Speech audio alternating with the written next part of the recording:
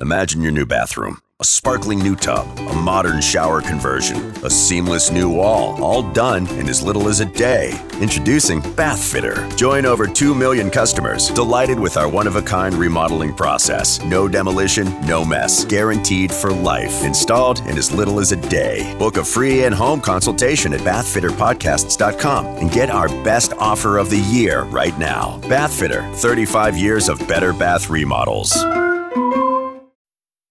The just because deal. Hey, what's this? Breakfast from Mickey D's. From me? Yep. Why? 'Cause it's morning and you like McDonald's. Let's eat while it's hot. There's a deal for every act of kindness at McDonald's. The steak, egg, and cheese bagel is back at McDonald's. Order ahead on the app and pick up curbside. Price and participation may vary. McD app download and registration required.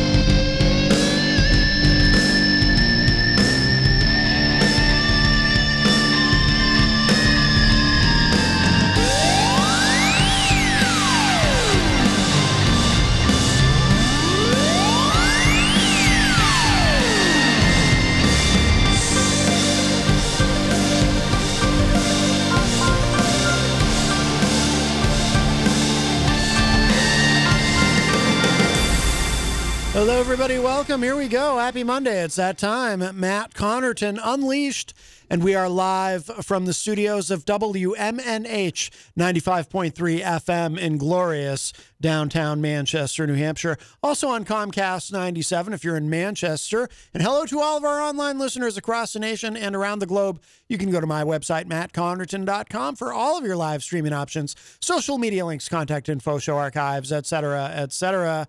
And I am not alone.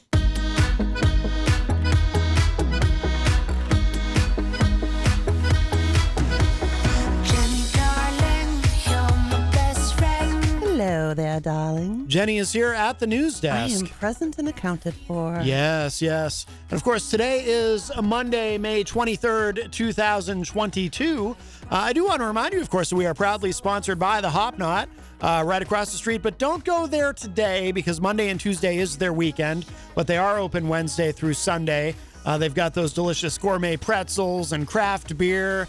And they've got industry night Wednesday nights, Thursday nights is trivia night. Friday nights they have live music, and Juneteenth is less than a month away. And we have our first call of the week on the program. Hi, welcome to Matt Connarton Unleashed. Who's this? Hey, it's Eazy-G, calling from the West Side, Best Side. Eazy-G, how are you, sir? Eggman. Hey, just talking to my new, I've known her for a long time, but we just reconnected on the Facebook, the messenger thing. And, so I'll start with that. Her name's Karen. And I'd like to get some prayers for her son, Josh. Noah. He's having a really rough time. I'm not going to get into it on the radio, but he's having a really rough time. You sent me he's only 11 years old. You sent me a Facebook message that said prayers for Noah, and I didn't know what you were talking about. Yeah, that's the one. Okay. Yeah, it's a girl I went to high school with, 86 graduate, Gotham High School. Karen is? Karen, yes. Okay. The girl I went to high Keep school up, with. Maddie. It's the mom. Many moons ago. She remembers me when I used to work at Kmart, for God's sake. Did you work with her at Kmart? I worked with her sister. It's a small world, yes. It's a small world. Especially where Kmart's concerned. Yes. Yeah, so I used your famous phrase. I think Peter said it once, too, on the radio. Never assume that someone's going to come into the studio or call on the phone. So I double-checked with her, and I confused her all over the place, but I told her, sorry, but she's all set to call in tomorrow at 4:15. So like you say, never assume that she's going to do that. No, I'm confused. Oh, Katie Dobbins. Oh! Right.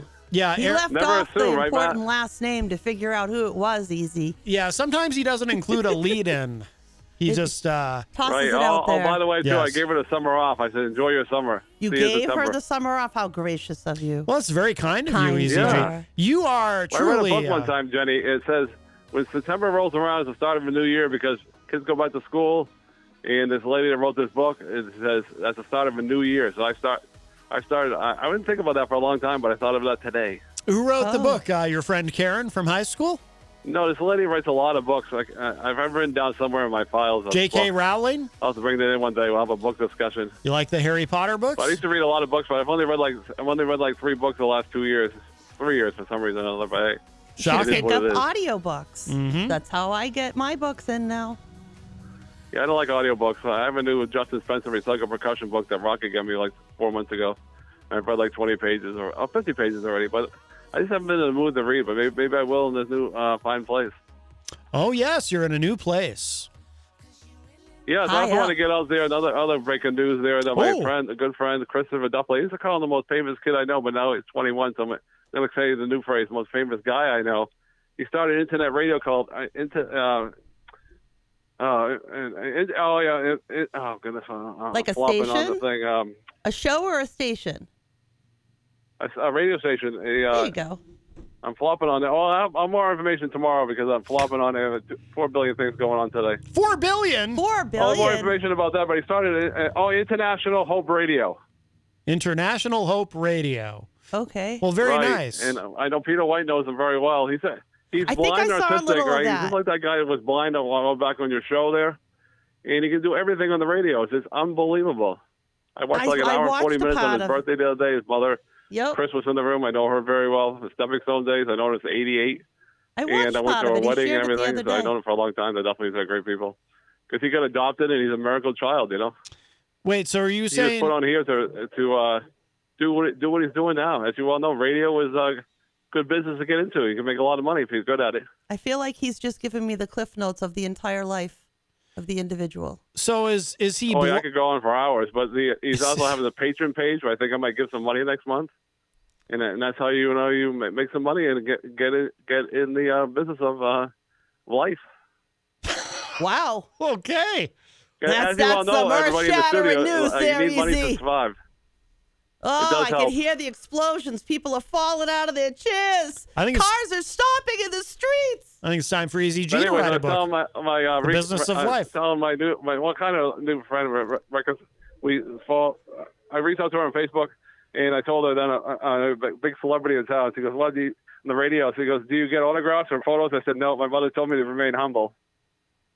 Oh, that's right. So if your mother hadn't, she says I worked till 5. And she said, I said, well, I send you a link to your station there, Matt Conrad on Leeds Radio. I said, you can listen to it on Facebook anytime you want, so just give it a like. So if somebody offers you money, we probably got a new fan out there of the 95.3 radio. Hi, Maddie. How you doing? Hi. As you all know, we need more listeners. The more, the better. Yes. There's always room for one more, right, Matt? There's always. It's like that Twilight Zone episode where... You know, the woman, she goes to get on the plane, and the stewardess says, "Room for one more, honey." And then the plane explodes. Yeah, I'll leave with this thought because I don't want to clog up the radio. Oh. I'm looking forward to it. I'm going to make it happen. I'm going to finally see Liz Bills in her band on July a couple times. I just found out she's going to be appearing somewhere in town. I'm hoping it's not Massachusetts, but if it's not, I'm going to definitely go check that out. Could be a town in Massachusetts. I don't know where she's coming, but I'm going to find out because I have a friend of mine that could possibly get me a ride to see her. So we'll see what happens. But I'm looking forward to that. Do you know? Have you ever heard of Liz Bills, Matt? Yes, you've told me about her. Hi, Eazy. Hey, Eazy. Hi. Yes. Hi. Oh, you heard me. Hi. Hey, I have something. I brought your painting in. Your painting is here. Oh, good, yeah. I promoted that on my tech friends, and only a few people responded. Even Gonzo responded. He thought I made it. I said, no. I think he knew it was you. You know, Gonzo was always a prankster, that guy. Yeah. I said, no, Jenny made that. He goes, oh, very nice. And he showed me some photos that he's working on. It's not photos, but paintings. Oh, my God. Sorry, Gonzo. I'm not at that level. There's a difference between painting and photos, obviously. Yes. Yeah, I'm looking forward to getting that tomorrow. Thank you very much, really? by the way. Wow, you're the best. I didn't know that. Wow. Can you do both in one? No one's ever made me a painting before in all my years of living. So are you coming in tomorrow, Eric? Is that the plan? Yeah, here's the plan. He's going to fill you in something now. Something new's going to happen now. I'm coming in, but this basically a little over an hour because I got to catch the 5:30 bus. He's got an itinerary. So that's going to be the gig at least for tomorrow. Yeah, that might change. Life's always changing, but I got to take the bus back to the west side. It's not like I walk up the street anymore. Those days are over. Oh God. But hey, the main attraction will be Katie Dobbins, so I'm looking forward to that. And I send you the link there so we can sing that. Oh, I'm not singing that song, but she can sing that song, the Post Notes, because that was the first song I heard. One of the first songs I heard in the bookery like 4 or 5 years ago, and I said, "Wow, this lady is good." Notes. As I always say, if you can sing anywhere. I mean, if you're a good singer, you're a good singer. I don't care what page of life you're at. What? When you're good, you're good. Yeah, I've often... That's not making any sense. I'm going to hang up now because that's not making any sense. So we'll see you guys tomorrow I love you, Easy. 4 p.m. Eastern time. Bye-bye. Sounds good. Bye-bye. Wow. You should have known by now. Easy dope. He's in rare form today. If Adderall and Red Bull mixed together were a person, that person would be Eazy-G. Stop it. I didn't say that's does either. I'm just saying I'm crying over here. Our friend Ron is calling. Hey Ron, welcome to the program. He wasn't doing that bad. I actually could figure him out and understand. Somewhat, yeah. He lost me 5 or 6 or 7 or 8 or 9 times, but for the most part, I could follow him. Yeah. Yeah, he needed a paper bag and breathe in, breathe out, breathe in, breathe out, and everything would have worked out. Yeah, he gets nervous calling into the big show. The big show. Yeah, I do too sometimes. I get a little nervous on the air. The big show. The show of shows. Listen, I won't wrap up a lot of times, but Easy brought up something that I saw on my 60-minute show last night, which was great.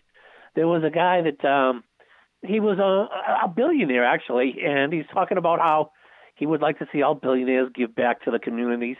Well, this guy has sponsored 6 colleges and kids from freshman, sophomore, junior, senior, that all of their tuition and colleges and room and board will be paid for. But these aren't just for kids, the white and the privileged. They're for the black or Afro-American, whatever, black people, the ones that come and live in cities that are deemed with poverty. And he's trying to, and I want to see him in Chicago. I really, shame on me for missing the most important thing. But he's trying to rebuild the schools so we can rebuild the cities and the towns. And for every kid that goes through the program, and these are all great kids. I mean, they work hard on 2 jobs and then go home and study. They're getting almost no sleep, but they're putting everything they can into their educations. Mm-hmm. Well, he's even offering their parents, one of their parents, to go back to school if they want, and it was wicked cool. Now, who is doing this? I don't have the guy's name. I saw it on the 60-minute show, but he's a billionaire that's just trying to give back. You know. No, that's great. That's excellent. Yeah, and the only other thing that I want to say that I saw her on the 60-minute show, and then this is something that Jenny might know more about. So it's like sometimes I watch these shows and I don't always get unless I write things down, I don't get all the facts. But they're talking about in this country, there are certain medicines that are vital to children, and I don't remember what the diseases were that these kids had, but some of these medicines were as simple as like a glucose. It doesn't take much to manufacture. There used to be 5, but they're critical. There used to be 5 manufacturing plants that have all but one have dropped the manufacture of this particular drug because the profit margins aren't up there enough to support, the manufacture of it. And when they interviewed certain people, they were talking about the middleman, how the middleman is like really eating up most of the proceeds. When it starts out from the manufacturer to the middleman to the hospital to the patient. It was insane. And the doctors, they were sad. They went into the hospitals.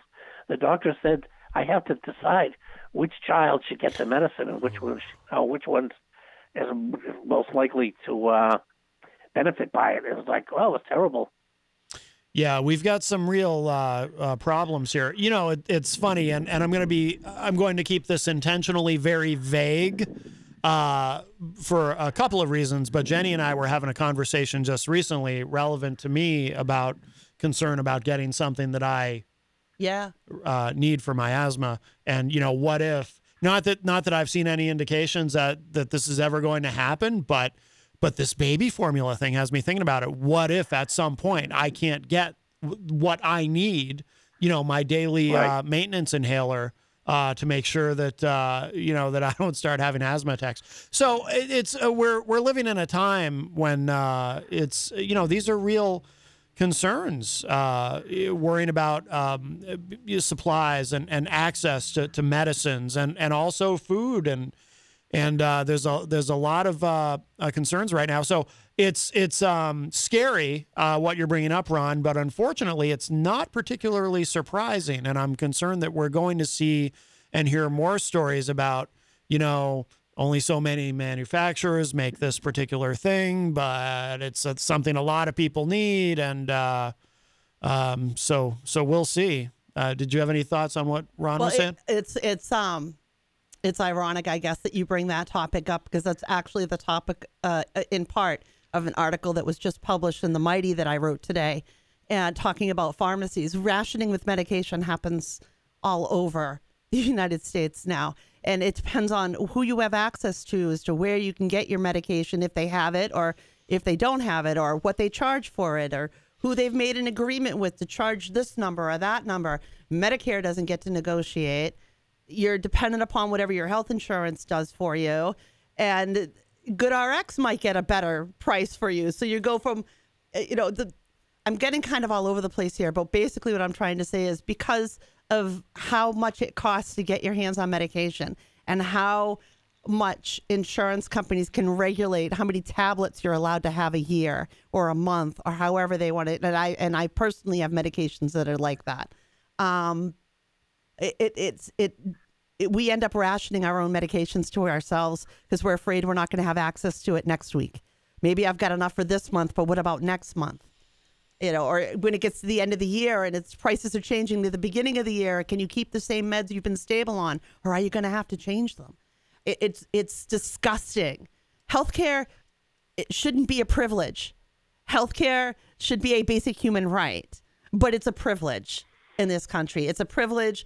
I bet you money the kiddo that you're describing in what you're talking about, whose parents are, in the six-figure zone or what have you, they don't worry about getting that for their kid. They're going to get it for that kid. They've got Cadillac insurance. They've got access. They're going to get it.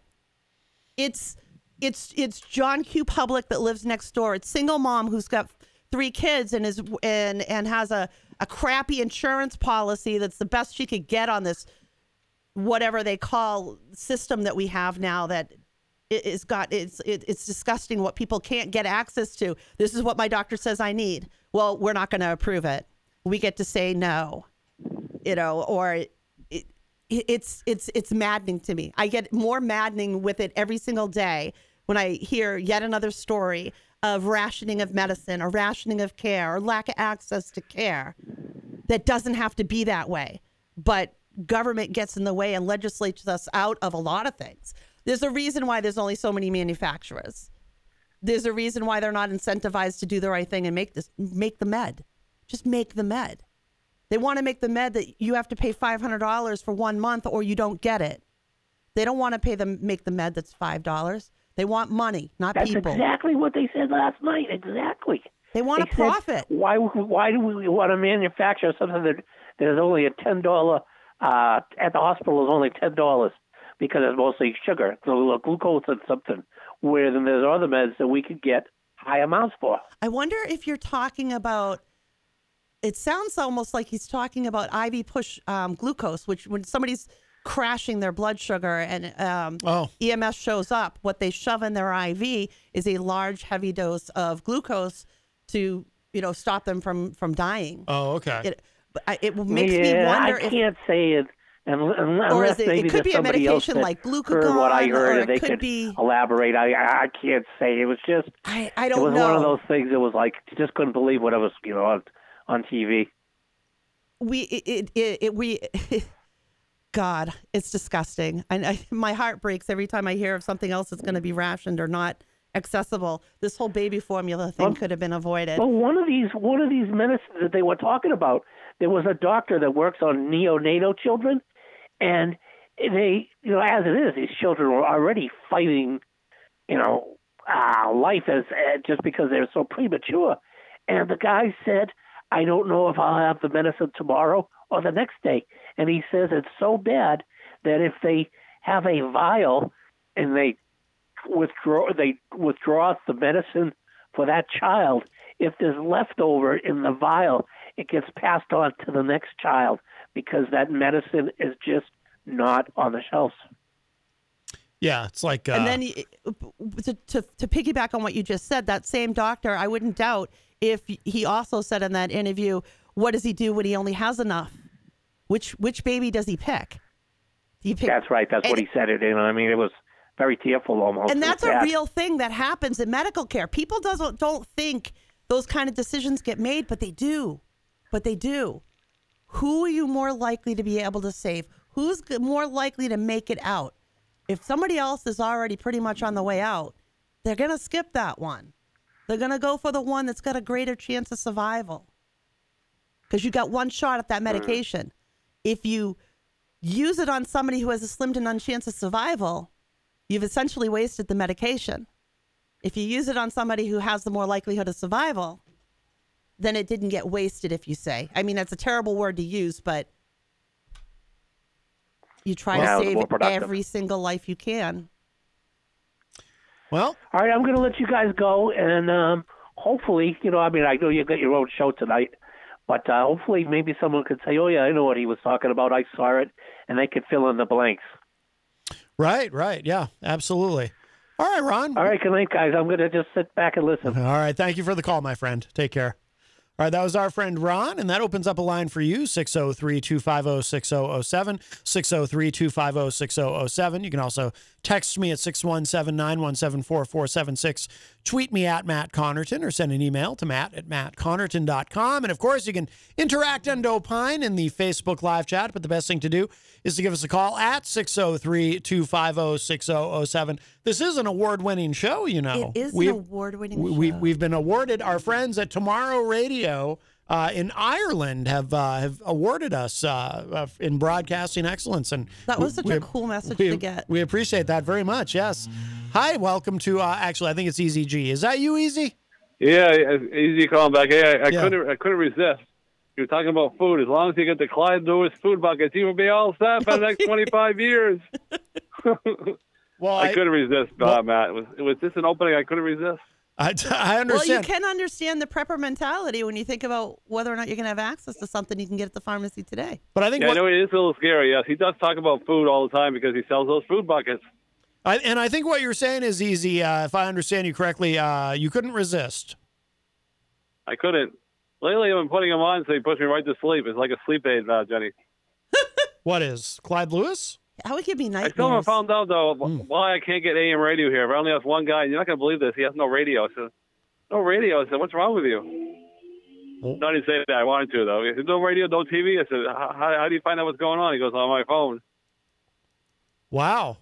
One of your radio. Can you believe that? I've always been a radio guy. My father's got like 30 radios all over the place. I have one radio left in the house for emergencies. Some in the woods. He's got some in his garage. He's got some all over the place. Yeah, I think a lot of people don't have radios. He's a man with the most radios I've ever seen. How you doing, Matt? Why don't you get him, because he has all these radios, to give a radio to the person who doesn't have a radio? Yeah, I know. Some people don't want one, believe it or not. I've always had a radio, even at Coke Radio when I was like 7 years old, listening to the Red Sox games. I don't have a radio. I think he was talking about the Coca can. It was a Coke radio. It was a real small kind of thing. My parents said, time to go to your room now. We don't care to see your face anymore. I said, I know. Wow. That's how your family talked to you? I bothered them long enough. Believe it or not, it was a real pain in the ass when I was a small kid. Ooh, getting salty you find there. It hard to believe, but getting a little salty with the language. Well, I think he's got some repressed anger over I know childhood. Jenny probably finds it hard to believe, but it was a real pain in the butt. Hold him back. Wow. Look at you. And as far as hyper, I was so hyper. It was awful. They had me in Riddle in there, Jenny, in grammar school. I don't think it did a damn good. Oh, I don't know. I hated being on it. To be honest with you. I refrain from. I am not a medical provider. I do not give out medical. I just give opinions. I can just tell you, I took it for years, and I don't think it did me a damn good. But hey, who knows? Yeah, who knows? I think kids are still on it today, Jenny.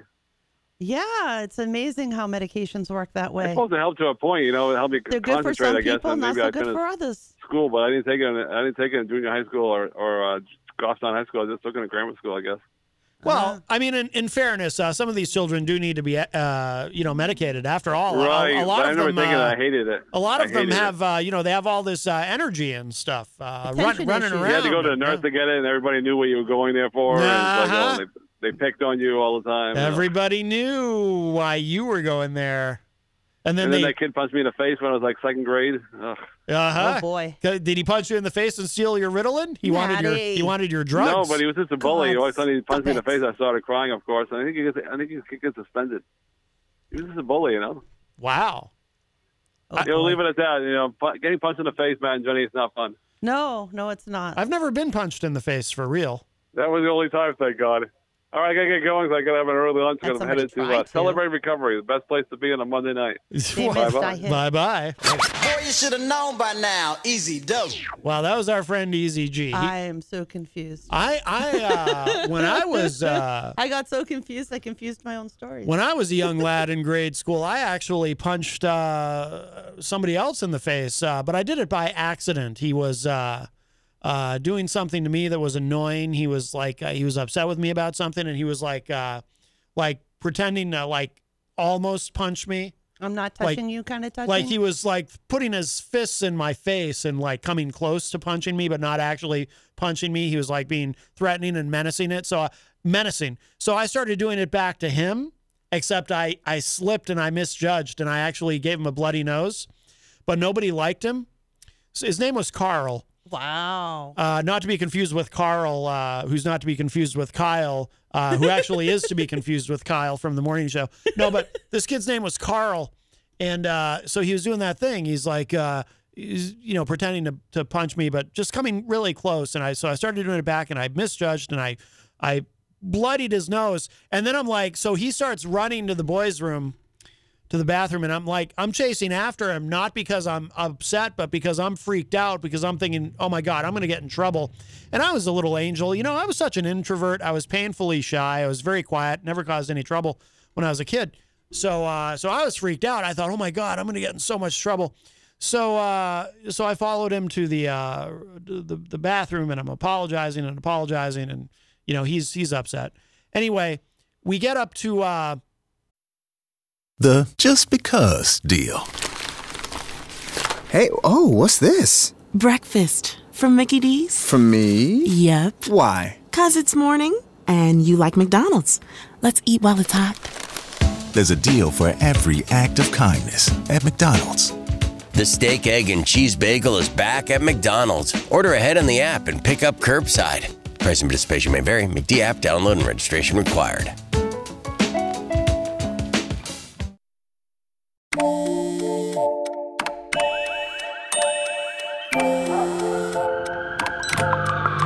The world is always on, but you shouldn't be. Put junk sleep to bed. During Mattress Firm's Labor Day sale, get a king for the price of a queen or a queen for a twin, and save up to $700 on Sealy. Talk to a sleep expert and unjunk your sleep today. Mattress Firm. We get up to class. It was time to go to class, and Mrs. Fortin was the teacher, and somebody someone tattled on me and said, Matt punched Carl in the face. And I'm standing there like just watching this unfold. I'm like, oh no, here it is. I'm about to get in trouble. And she goes, where's Carl? And Carl's like, in a corner of the room, like, holding his nose with, because he's trying to stop the bleeding. And she's like, where's Matt? And, the girl who told on me points me out. He's over there. And Mrs. Fortin, she looks at me. I swear to God, I'll never forget. Because nobody liked Carl, even the teachers didn't like Carl. She looked at me, and I swear to God, it was quick. It was subtle, like the smile of the Mona Lisa. And it was very brief, but she looked at me, and I saw I like that. Just a tiny hint of a smile, and I didn't get in any trouble. She didn't say a word to me. But that day, it was kind of fun because, like I said, I was such a shy kid. That day, for the rest of the day, all these like kids in higher grades were coming up to me and shaking my hand, and I was like one of the cool kids just for one day for accidentally punching somebody in the face and giving them a bloody nose. This goes to show you what our generation's brain pan was like. What it goes to show you, and any young people listening, this is what you can take from it. If you're going to punch somebody in the face, you make it look like an accident, and you might not get in trouble. And make sure it's somebody nobody likes. That's probably not the right. That's probably nugget of wisdom for the day there, Maddie. That may not be the right lesson. You remember that whole what do we do? What do we try? What's the one thing we try not to do here, Maddie? What's that one thing? Violence? No. Oh.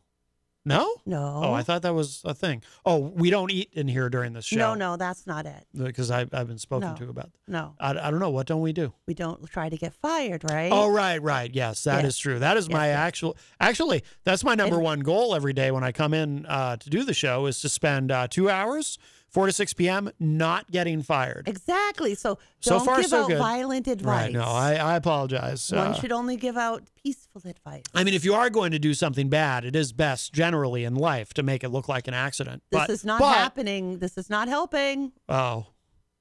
No. Oh, okay. Yeah, you're getting the point now. That's not the right message either. Ding, ding. Oy vey. No, but, how you manage to not get fired sometimes just amazes me. But if you do hit someone and they're bleeding, make sure you follow them to the bathroom and try to talk them out of being angry with you. How's that? No. Oh. No, you're still in the wrong zone there. Yeah. I don't know. Well, you'll have to work on it. It was an accident. I was a very good kid. Uh-huh. And nobody liked Carl. Sure.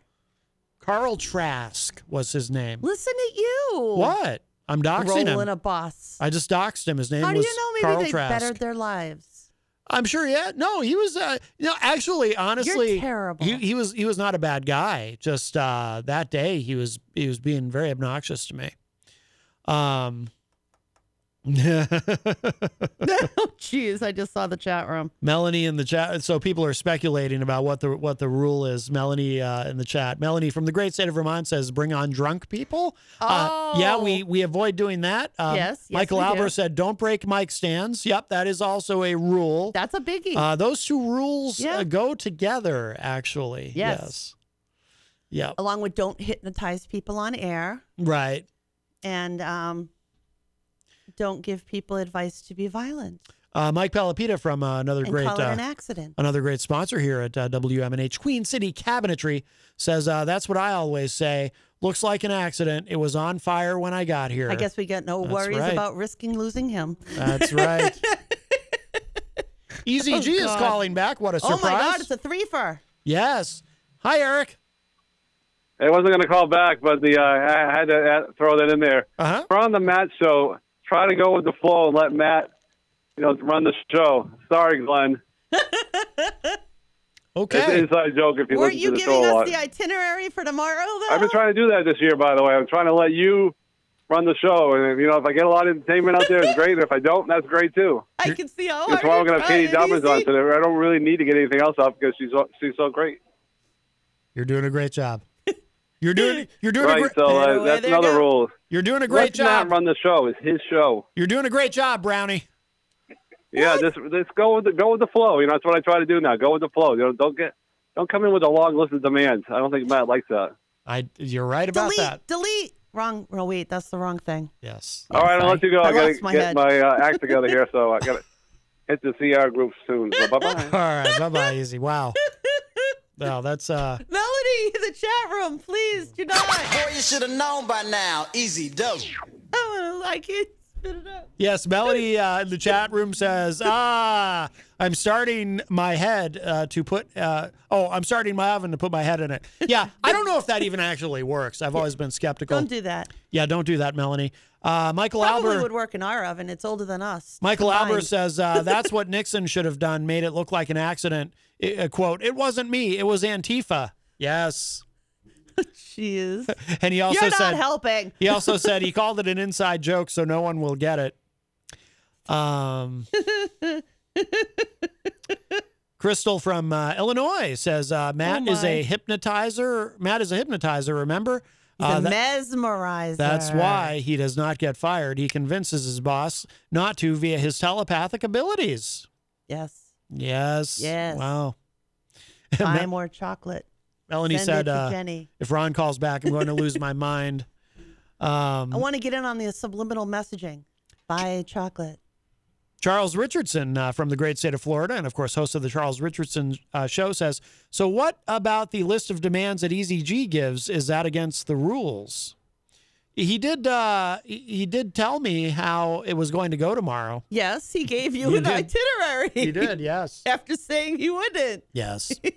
That's all what right. you can and cannot do, Maddie. Now you need to stay within those parameters. That's right. That's right. Well, that's all right. We He's love gonna whip you into shape if you don't toe the line there, Maddie. That's right.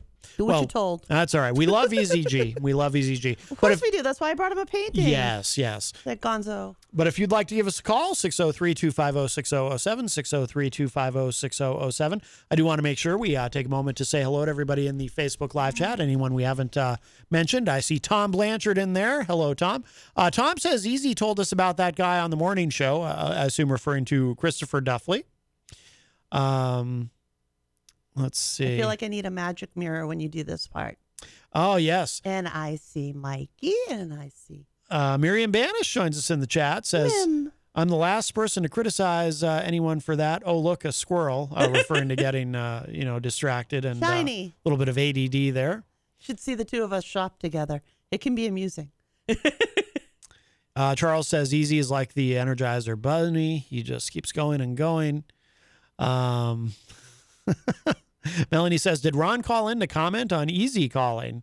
Well, it seemed that way at first, but then he did bring up something very important, actually. Let's see. Michael Albert says, so let's talk about relevant topics. Matt's strong chin now being visible. Yes. Strong chin. Yes. Oh, because I shaved the rest of my It only took an entire beardage. package of razors to do it. It did take 3. We did find your face under there. It took 3 razors. Miriam says, I'm laughing out loud in a doctor's office with other people waiting who have no idea why I'm laughing. Honestly, I don't know why I'm laughing. If they all start moving away from you, then you might want to be concerned. Yes. Yes, indeed. Oh, my gosh. Scott Robinson joins us in the Facebook live chat. Scott says, this is what happens when you threaten to tax the ultra-rich. Well, we can't, as any good Republican will tell you, the wealthy must be protected at all costs. The job creators. Yes. I was never against taxation in that regard. Only in some things. Well, I'm not helping matters any, am I? Well, I'll tell you, the Republican Party has done a fantastic job over the decades of convincing poor white rural Americans that the ultra wealthy must be protected at all costs. I want somebody to explain why Amazon don't pay taxes to me. I really want somebody to explain that one to me. I really do. Crystal in the chat says, one D-bag pharma CEO, Martin Shkreli, went to jail for overcharging. That's right. Wasn't that about... was it about insulin? It was going to go from maybe it was the price was going up exponentially. I think it might have been, yeah. And he ended up going to jail. Yeah. Oh, she shared the article too. Yeah, the Pharma Bro. Remember the Pharma Bro? Yep. He sat there smirking a lot. Oh, he's very smug. Yes. That was like the two brothers that tried to get all the sanitizer in the world into their and hoard it and then jack prices up. They ended up going to jail too, and the government came and took it all. Mm-hmm. But we'll go back to the pharmacy thing because I wanted to just wrap up on the article. Oh, yeah, we'll come back to that. Tom Blanchard says, we're doomed. The recession is coming, believe it or not. I don't. That's not a foregone conclusion, Tom. I mean, there are concerns, but it's not necessarily going to happen. Concerns? Yeah. I don't think it's. I think there's a 50-50 shot at it. Well, that's like I said, though. It's not. Yeah. That's more than a concern. If there's a 20% chance of something, call that a concern. That's a concern. 50-50 shot? Nah. That's roulette with our economy. Sorry. See, I just want to make sure we don't miss anybody in here. A lot of very, very busy and funny chat room today. Oh, Pauly C joins us in the chat room. Big fan. Paul says, I love Eazy-G, but then again, I love Jock Itch. Oh, why? Well, that's, why? Boy. Well, now, this was information I did not need. And it's quite shocking, to be honest. When am I supposed to be on Retro? Either this Friday or next Friday, yeah. Or next month sometime. Rocky Huber says, do you guys think there will be a picture of Mims on Crazy Joe's? I think he's talking about the young lady that got sucked in and gave the racist money. Oh. Now showing up on his hate list that he's been trashing. Oh, I think she's already on that list, isn't she? But not on his website. So I think that Rocky's trying to say maybe that's what he'll do next because he's running out of venues. Yes. Michael Albert says the Farmer Bro did not go to jail for overcharging. It was for insider trading. Yeah, because the overcharging or price gouging probably was perfectly legal, even though unethical. But yeah, insider trading is what got him. That's what ends up getting a lot of those guys, actually. It's kind of interesting. You know what got a lot of them? Years ago, I'll never forget this because I knew one of the doctors that went to jail. The doctors were charging patients for what's called Lupron, which was used to treat. Originally, it came out as a male prostate cancer drug, but it's also used in women to treat different issues as well. But it's considered like kind of a chemo drug. So the pharmaceutical companies would come in with freebies and trips and whatever else they were giving the doctors. The doctors would then give it to their patients, charge the insurance for it instead of it being a free sample. And then so they get paid in multiple ways for this. And then, of course, the patient is now on the medication, so long-term, and that's why they gave him a golf trip. There were doctors that went to jail on that one. Oh, yeah. Because it's Medicare fraud. It's Medicare fraud. Yep. Oh, Rocky meant Miriam. Oh, my Miriam? Mims is short for Miriam Banish. No, okay. My Miriam's not going to end up there. No. I'll take him out.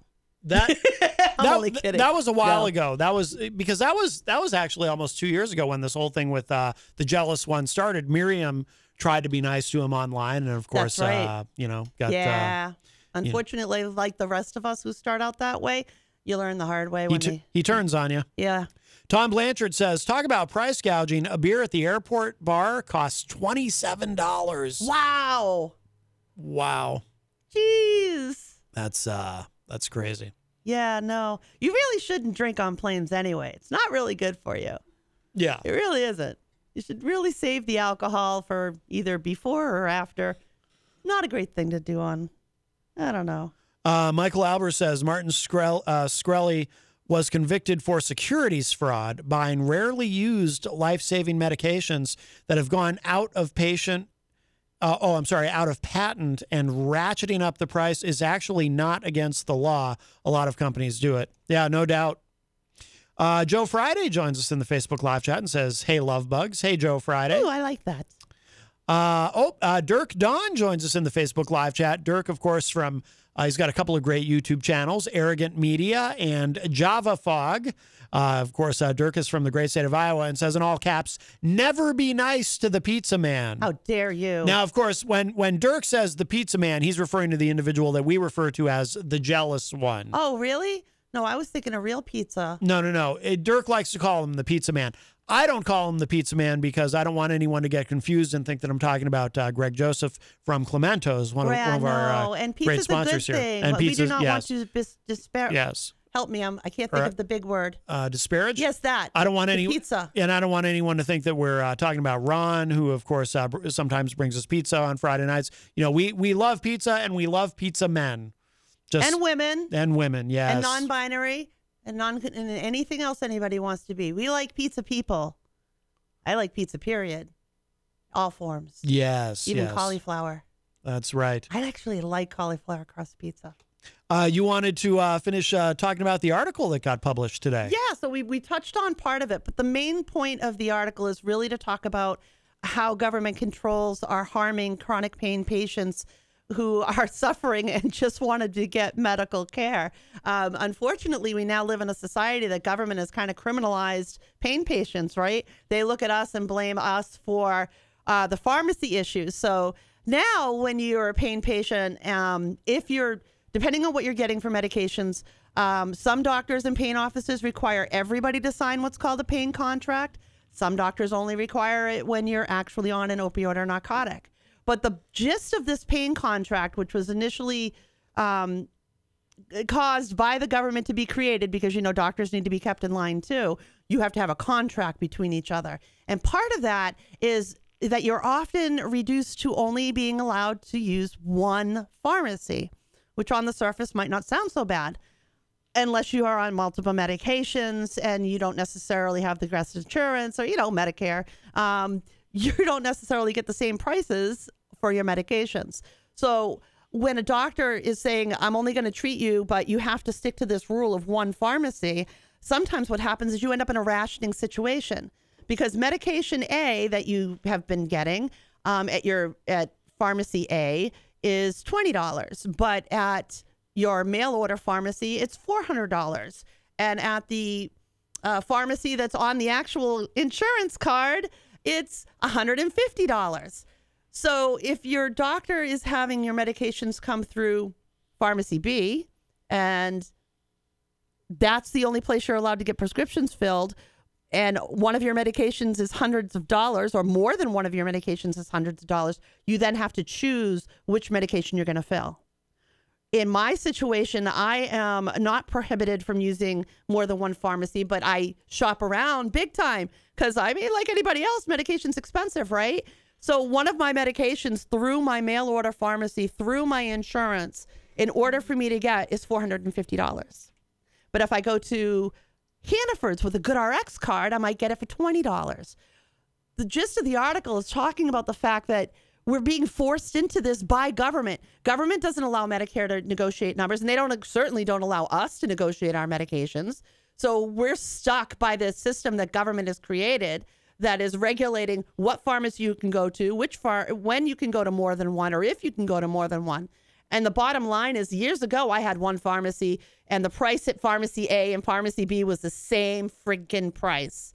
That's not the way it is anymore. And this is what we're stuck with. But when I had that one pharmacy years ago, I had a pharmacist who knew me, knew my medical conditions, knew allergies, knew everything, and could tell me if there was something, like when I was on tamoxifen, he was sure to tell me, don't have grapefruit. He would stop and talk to me about different things if I was on a medication. Now I got 4 pharmacies and a football team of pharmacists, and none of them know me, know my medical conditions, know my rare diseases, and can make any kind of an educational anything for me. I've got to get my doctors to research. So basically the article is talking about how government has really set up this horrible situation for chronic pain patients. And, in our situations, all we did was get sick, and now we're stuck with it for life. But rationing medications is a very real, everyday thing. We have a call. Hi, welcome to Matt Connarton Unleashed. Who's this? Hey, guys, it's me, Paul. Pauly C. How are you, sir? Pauly. Doing all right. Calling to see if Jenny wouldn't mind waiting until next Friday night to come in. Of course. You've got it. I'm okay, yours great. for the I'm evening. going to take a little bit of a sabbatical this week, and we'll do a replay of last week's show. You going to take care of that jock itch? Yes, I got to take care of the jock itch. I'm having a flare-up. Well, you must be in heaven if you like that kind of thing. Well, he did say he really liked jock itch. Mm-hmm. Mm-hmm. Well, He's having a love affair with you. Never mind. Well, it feels good when you scratch. See, I didn't go there, and you did. Mm-hmm. When you scratch. Well, I didn't go there. I don't have jock itch. Yeah, jock itch. I should that hope you actually didn't. sounds nasty. I mean, come on. I mean, what do you got to do to get jock? I understand athlete's foot. It happens, but to get that fungus up there or down there, whatever, it doesn't make sense to me. Well, if you wear a cup, like when I used to when I did Jeet Kune Do, I would wear a cup in class. Not everyone did, which I always thought was strange. Most of us did. And, that can cause it. If you get some, you get some fungus in there. Are you trying to say you had issues with this? Oh, this was a long time ago. Oh, my but goodness. I'd get a little, get a little bit of that. You'll need to Lysol this room. Yeah, well, just saying. Did you get the? Now I know why it's the boys' Crew club. X when that happened? Did I get the what? Crew X. Crew X? Huh? What's that? Crew X. What? It was a commercial on TV all the time. It was athlete's foot spray, but it was for jock itch. Oh, okay. This is not familiar to me. Maybe it's older than. I would get stuff to spray, but it wasn't that. You spray things on your wackadoodle? 70s, Jenny, 70s. No. Oh, everything was spray in the 70s. That was when we were burning a hole in the ozone layer. Yeah. I remember asking my parents what jock itch was because they kept on showing this commercial on TV. Jock itch. And how did they answer that, dear? My mother said it's what people get when they don't take a shower. Well, that's probably true. I would assume. That makes sense. That makes sense. Yeah. Yeah, I don't mind waiting another week to come in. Sure. Right. Let you According get to everybody that, on Elm Street, you don't need to be a jock to have jock itch. Apparently, so. Well, they were talking about boys' clubs on the morning show today, so Did you? Yeah, that song by Ween, Boys Club. And gentlemen clubs. Are you aware of this story, Paul? Peter had told me about it, and then I heard him talking about it today on the morning show. These guys, I guess, homeless guys on Elm Street, they're trying to collect money. They're claiming that it's for the morning show. Did you hear about this? No, I heard about it, but whatever. I mean, come on.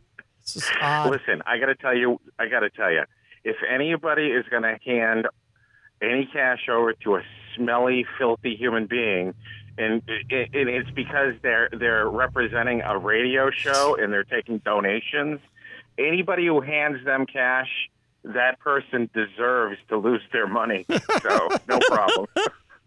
Wow. Well, you kind of have a point there. I mean, there is some Darwin involved, I suppose. Yes, I'm raising money for the morning show. Oh, thank you. God bless you. God bless you. Yeah. I think it would be easier for them if they were like saying, holding puppy pictures or something. Oh, they'd get money that way. I've seen a guy holding a dog while he panhandles. Do they think they're running around with like a picture of Peter? They have like a miniature version of the cardboard head or something? Oh, I don't know. It's maybe for Peter. Right, yeah. They got a picture of Peter like taped to the cardboard sign. And it's St. Will Peter. Work for Food is crossed out, and it says, raising money for this guy, and an arrow is pointing towards the picture. Yeah. Well, hey, that's capitalism, You got to respect the hustle. I just don't quite understand that, though. Hi, we're raising money for a radio station. How do you come up with it in the first place? Here's $50. Yeah, no, it's bizarre. Well, all right, Paul. Who does that? I don't know. A couple of dudes are doing that right now, apparently. I want to know who gave them money. Right. Yeah. Maybe nobody did. Well, okay. All right, Paul. Well, thank you so much for the call, my friend. Matt wants me to get off the phone, Jenny, so I'll let you guys go, and we'll see you. We'll see you next week. Not it. I'm not in this. All right, Paul. Thank you. Bye-bye. I'll see you soon. All right, Do I very have to nice. come in and separate you two now? That was our friend Wow. Pauly C.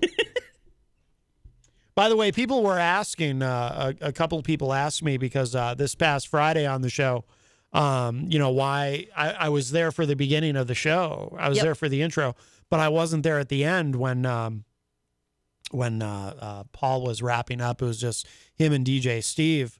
And what happened was, while the mics were off, while a song was playing, we got into a terrible argument. We were sure you should be talking about this on air. Well, I mean, we worked it out, obviously, but yeah, we were talking about that time that Ron was on the morning show, and he let Gonzo stick his finger in his belly button, in Ron's belly button, and we were debating about, is that something that could be considered an act of homoeroticism, or was Only it if it's an innie and not an outie. or was it just a couple of guys, getting to know each other? And Paul was very insistent that it was homoerotic. And I said to him, how dare you? Gonzo's married and he has children. I said, leave him alone. He's a family man. and I got up and I stormed out. But we talked the next day and we worked it out. But, and it's all good. So, oh, boy. Yeah. So it was a little tense for a while there. But, yeah. Can't leave you two alone. I know, right? Well, I had to leave he and DJ Steve alone. It was just them at the end of the show. It was terrible when you came in home in pieces. No, that's not what happened. Actually, some of that I may have made up. And by some, I really mean most. And by most, I really mean all. But oh, boy. No, everything's fine. Ron is calling us. Hi, Ron. How is Dan doing? How's Dan doing? Yeah. Fine. Why? I thought that I heard that you left to go see Dan. I guess I heard that he was in the hospital. Maybe I'm wrong. What? I must be. No. I hope not. I hope Dan's not in the hospital. I mean, he actually came home to me, so I mean, I just, unless you hear otherwise, forget about it. But I thought Dan didn't come in the other day, that he was in the hospital, and that I thought I heard that you left early. Oh, Ron, to go see him. I'm sorry. No, that was a joke. Dan is not really in the hospital. You should a good thing to do, Ron, is just assume that everything we say is lies, and you'll never be fooled. No, Dan's not really in the hospital. No, when somebody isn't here, we turn it into a shtick, if you will, if I may use such a term. Shtick. The just because deal. Hey, what's this? Breakfast from Mickey D's. From me? Yep. Why? 'Cause it's morning and you like McDonald's. Let's eat while it's hot. There's a deal for every act of kindness at McDonald's.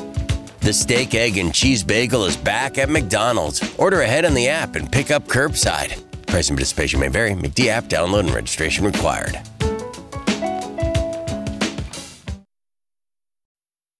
The just because deal. Hey, what's this? Breakfast from Mickey D's. From me? Yep. Why? 'Cause it's morning and you like McDonald's. Let's eat while it's hot. There's a deal for every act of kindness at McDonald's. The steak, egg, and cheese bagel is back at McDonald's. Order ahead on the app and pick up curbside. Price and participation may vary. McD app download and registration required. So, no, Dan is fine. All right. Very good. Terrible. All right, Ron. Glad Thanks. to hear. All right, Ron. Bye-bye. Thanks for the call. Bye-bye. Evil Maddie, you don't even joke about those things. What is wrong with you people? I don't even remember what exactly the joke was. I think we said he'd been in a skiing accident or something, and he broke his arms and his legs. You're and terrible. I must have missed that part when I was in the pool. At his face, and he was just. You really said that on air? I think did so. miss He that was in a part. body. I We said he was in a apologize. body cast or something. Yeah. You guys are awful. It gets a little dark sometimes. You know what it is? No. You don't get to blame that on other people. You've been like that always. We have the kind of sense of humor that we laugh about things like that. True. Not if it was to actually happen, of course. But Charles thinks you're going to be giving me a spanking. Really doesn't know me. And yes. Or you. That's right. Well, we should, we're almost at the top of the hour. Let's do this. Let's take a break. I have a song to play. This is a Boston artist. For a moment, I thought Melanie was going to call in. Why? Because she said one more call. Oh. So I thought she would call in and be the one more call before the break. She's teasing. Joe Friday just wrote one of those comments that I probably can't read. Oh, that's funny, though. That is funny. All right, we're going to play a little song. This is a Boston artist, Marie Catman. This is called Is It Really That Bad? And then we'll show some love to our amazing sponsors. And then we'll be back with hour number 2. I do want to get into this China thing. The president saying that, we would defend Taiwan militarily. And there's a part of this whole story that everyone, and if you follow me on social media, you know what I'm talking about, that everyone in the media has forgotten about except me, it would appear. I guess I have a better memory than literally everyone else in the media. So we'll talk about that. But so we'll take minds want to know. Yes, we'll take a break. Hour number 2 is coming up. Don't go anywhere. You're such a tease.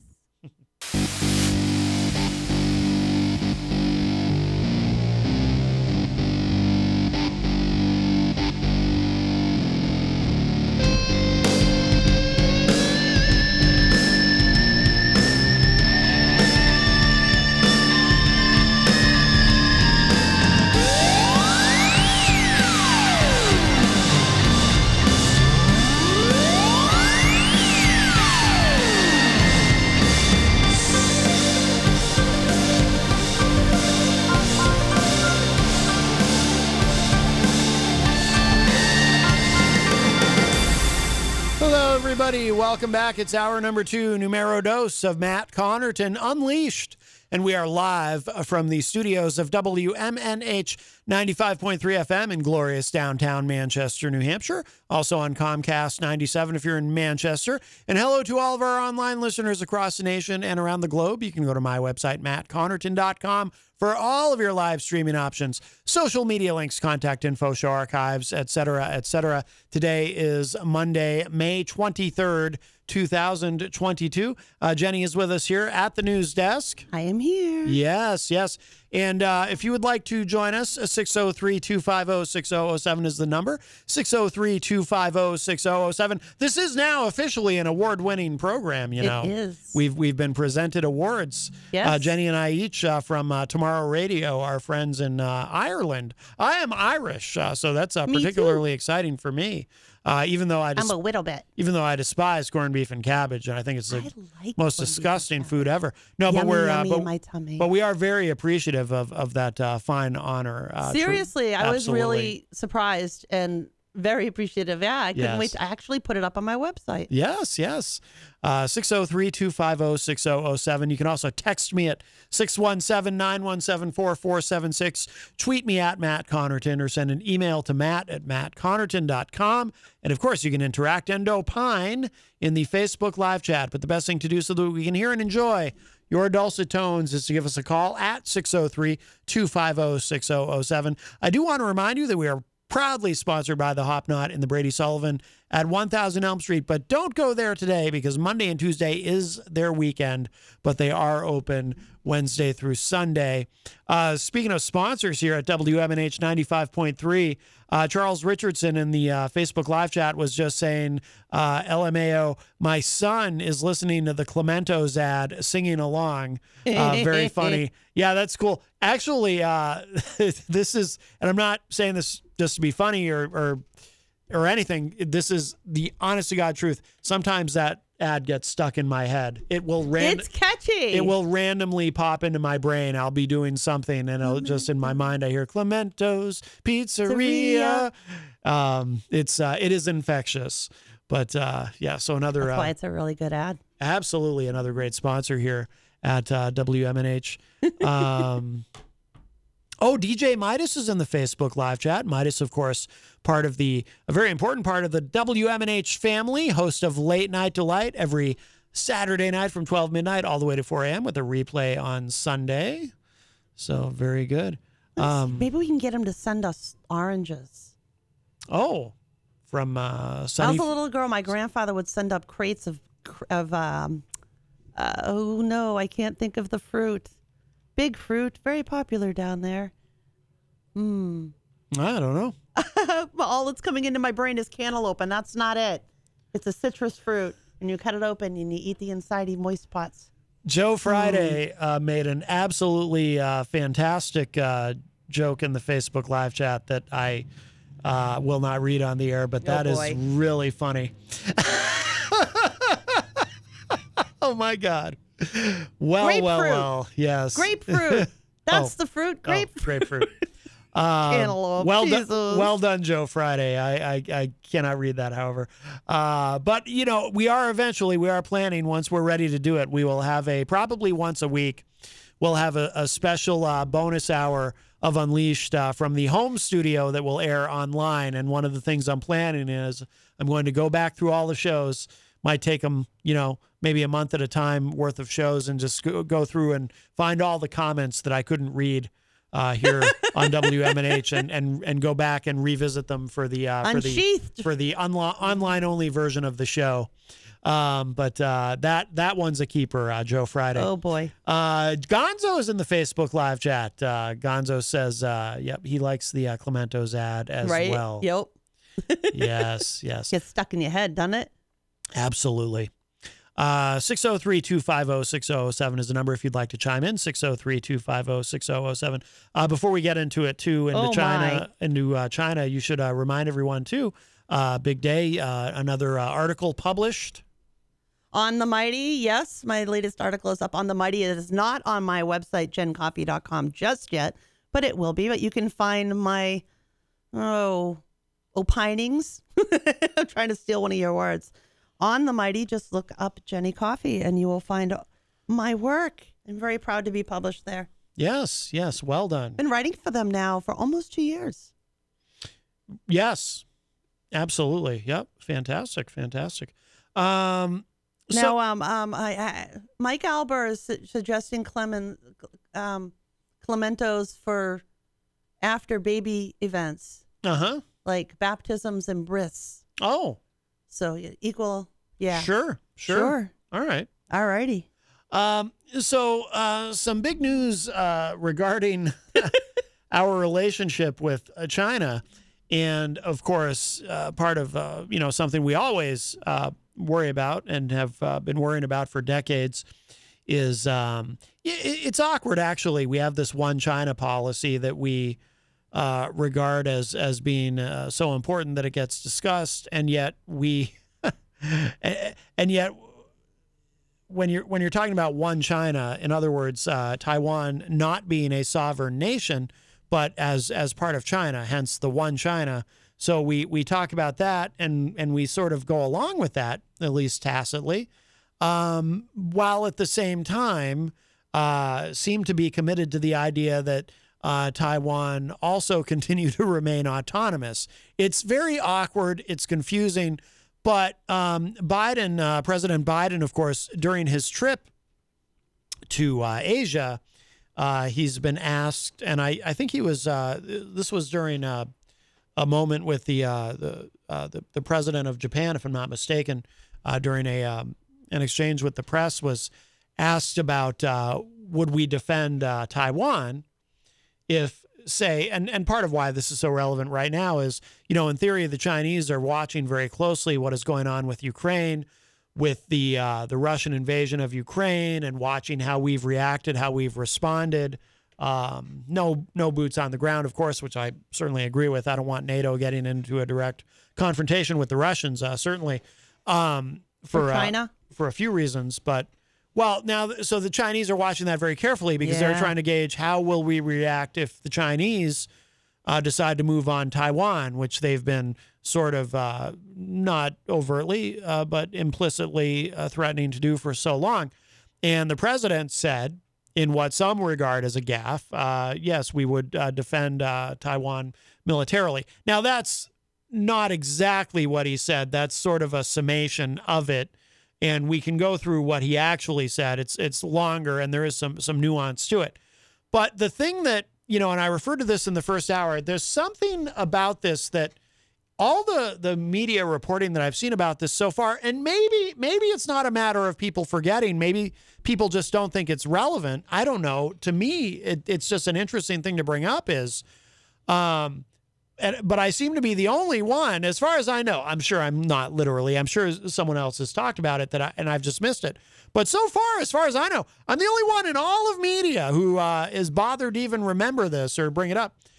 There's a little bit of history repeating here.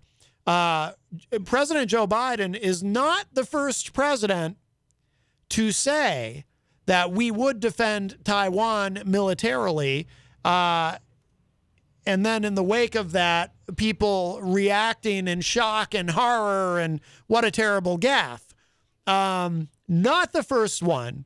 When this happened, immediately, I thought of, and maybe some of you did too, but people seem to have short memories for this. I thought of very early in the George W. Bush administration in 2001, when George W. Bush was asked the same question.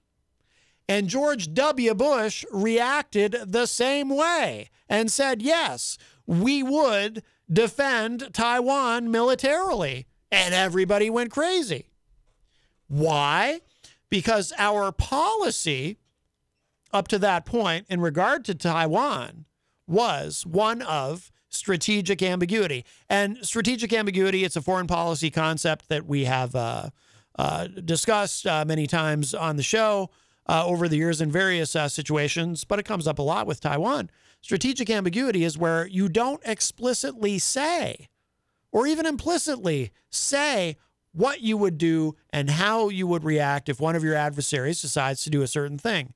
You want to keep them guessing. You want to keep them off balance. The one thing that Vladimir Putin actually has managed to do, I think, somewhat successfully in this disastrous invasion of Ukraine, which is such an astonishing failure for so many reasons in so many ways. But the one thing that I think Putin has actually been kind of savvy about is applying strategic ambiguity. He has kept us sort of off he's kept us a little bit puzzled, and because we're in a constant state of trying to figure out what are his actual intentions. Did he really intend to take all of Ukraine? Was it, John Hopwood was saying last week on the show, he thought that the Russians moving toward invading Kyiv, for example, that was actually a fake and that they never had any intentions of trying to take the capital, that it's all about Donbass and Mariupol. But the idea, the concept is you keep your enemy sort of confused, so they don't know exactly how to react to what you're doing because they don't know what your intentions are, and they don't know what to expect from you if they do that. So in terms of Taiwan, strategic ambiguity, meaning we are not supposed to tell the Chinese, we're not supposed to convey to anybody what we would do to react. In theory, that keeps them uncertain, off balance about how to proceed. And I thought we had an agreement, though, before Biden, like a long-standing agreement that we would provide defensive equipment if they needed it. Like, we're not going to put boots on the ground, but we would give them defensive weapons. Well, I have something on that actually explains our entire policy. That's the thing I'm a little confused on, because I thought we always had that. Well, it gets confusing because we have, it really is very muddled because we have, again, we adhere to the one China policy, but at the same time, we support Taiwan being autonomous. And those two concepts, I don't want to say they're diametrically opposed, but to not recognize Taiwan as sovereign and yet support them being autonomous from China, it's a little strange. Does that run into the quadrilateral, I can't say it, help me out here. Quadrilateral group of countries, Australia, Japan, involving it to protect the agreement to protect Taiwan from a military action of trying to be taken over. Well, that's part of why Biden is there, is to meet with them. The Quad Alliance, I want to make sure I get it right. So it's Australia, India, Japan, and the U.S. India is the country you were forgetting. Yeah. Yeah. And we've never really talked much about the Quad. I certainly haven't, but India's kind of a funny country, though, you know? Like throughout this, they've seen kind of like they're on the side of Russia, but yeah, they don't want to upset the Russian. A lot of that's something I brought that up on the show recently too. Is people talk about it's like, well, the entire world is against Russia, and that's such an overstatement. A lot of the world is against Russia, but there's a lot of the world, literally a lot of the world, many, many countries that live near them who have not taken sides. And India is one of them. We talked recently on the show about Israel, our closest ally in that part of the world. They are very careful. They don't want to upset the Russians. Hence, you have Turkey. Well, then you have Turkey. Not wanting to upset the Russians. Right. Yeah, exactly. Turkey, probably the least liked member of NATO. I mean, who likes Erdogan? So it's not as simple as everybody being against Russia. Joe Friday in the chat room says, Thousand Islands versus Russian? In terms of dressing, I would probably go with a Thousand Islands just out of principle. Probably, yeah. I used to like that when I was a kid. Yes. My aunties would give it to me on my salad with tuna. Mike Doyle joins us on the line. Hi, Mike. Hey, man. How you doing? Good. How are you? Good. Hi, Jenny. Nice to hear your voice. Hey, good to hear yours. I heard. I think it was Ron or somebody was calling you Ginny, and I was like, it's not Ginny, it's Jenny. It's cute. That's okay. Yeah. Hey, 3 quick points. I've got to go. I'm scoring a game here at Memorial, and I got to go. Okay. But three quick points. One is, Matt, you kind of made the same mistake. It's not serious, but you made the same mistake Biden made today, calling the Japan president. It's not a president. It's Prime Minister of Japan. Oh. And then, that's just a little one. But anyway. Yeah. And then 2, today, what I just heard on the news, I heard the actual clip, and somebody just asked him a straight-out question. Are you going to defend Taiwan militarily if need be? And he said, yes. That's all he said. He didn't really expound on it or anything. He just said yes, which got everybody in a tizzy because it would have been better if he kind of explained it a little bit, broke it down, Well, there was another instance where he gave I don't know if it's two different, I don't know if we're talking about two different clips, but there's one where he gives a much longer, nuanced answer, but so I don't know if we're talking about this, this was in the same press conference or. Yeah, the one I heard was today or yesterday, as it would be based on the timeline. And the final thing is, in this discussion, which is a good discussion, do not forget how important Taiwan is for the communication industry. You know what I mean? Microchips, and they are considered one of the top 5 in the world. That tiny nation. So. They are absolutely taking that over would be a huge bolster to whoever did it. Yes, reeling in that technology and that communication technology that they afford. Oh, absolutely, Mike. That is a very important point. You're right. And just think about, and for anyone who would question that, I would say just take a moment and think about all the things you've seen, all the electronics you've seen, that if you look at it, if you look at where it's made, it says made in Taiwan. Right. And imagine if they could control what progress the United States makes towards the future of, the industry of communications and whatnot, based on supply, which would be, a huge factor. You know what I mean? Right. And, right. So, yeah. So that's just kind of the important thing that I just wanted you to keep in mind when you're discussing this. But actually, a real good discussion, though. Oh, thank you. Appreciate it. All right, I got to run. I got to get into the school board here. Thanks. All right, Mike, take care. I'll listen to the replay later. All right, sounds good. Thanks. Bye-bye. All right, that was our friend Mike Doyle. So this has been a discussion we've been having all day, off and on. Yes. Now, who would have been president in 1954? That would have been Eisenhower?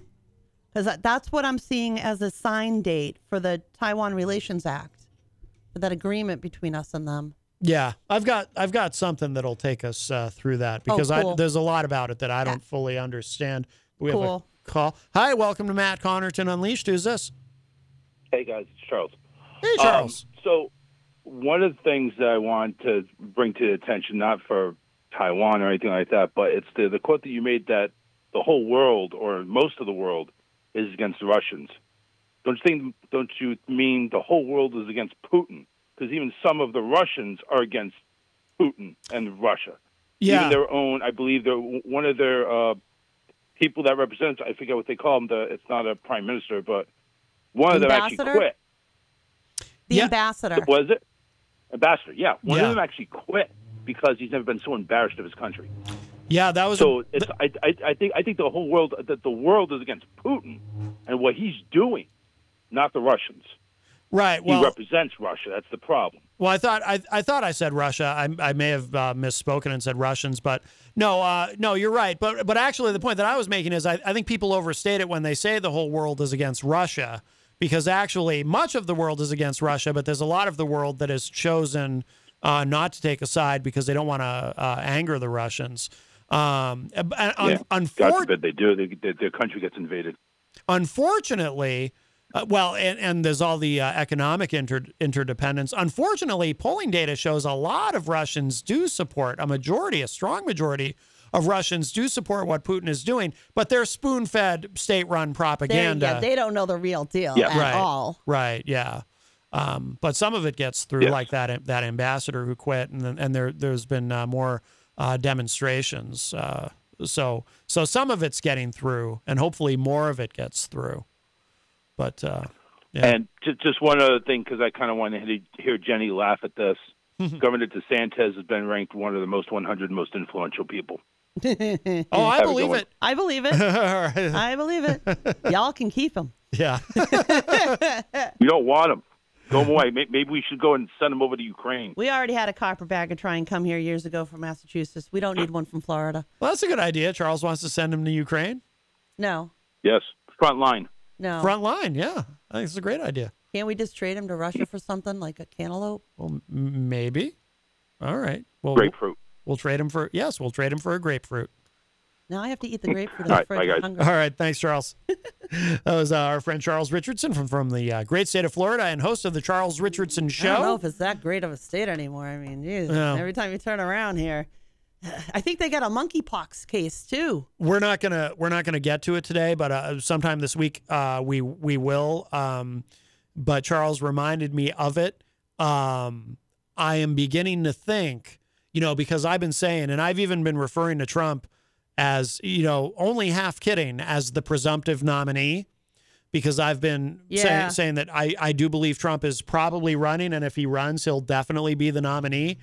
I'm beginning to think I may be wrong. DeSantis, the support that he's been able to consolidate, he might actually be a genuine threat to Trump.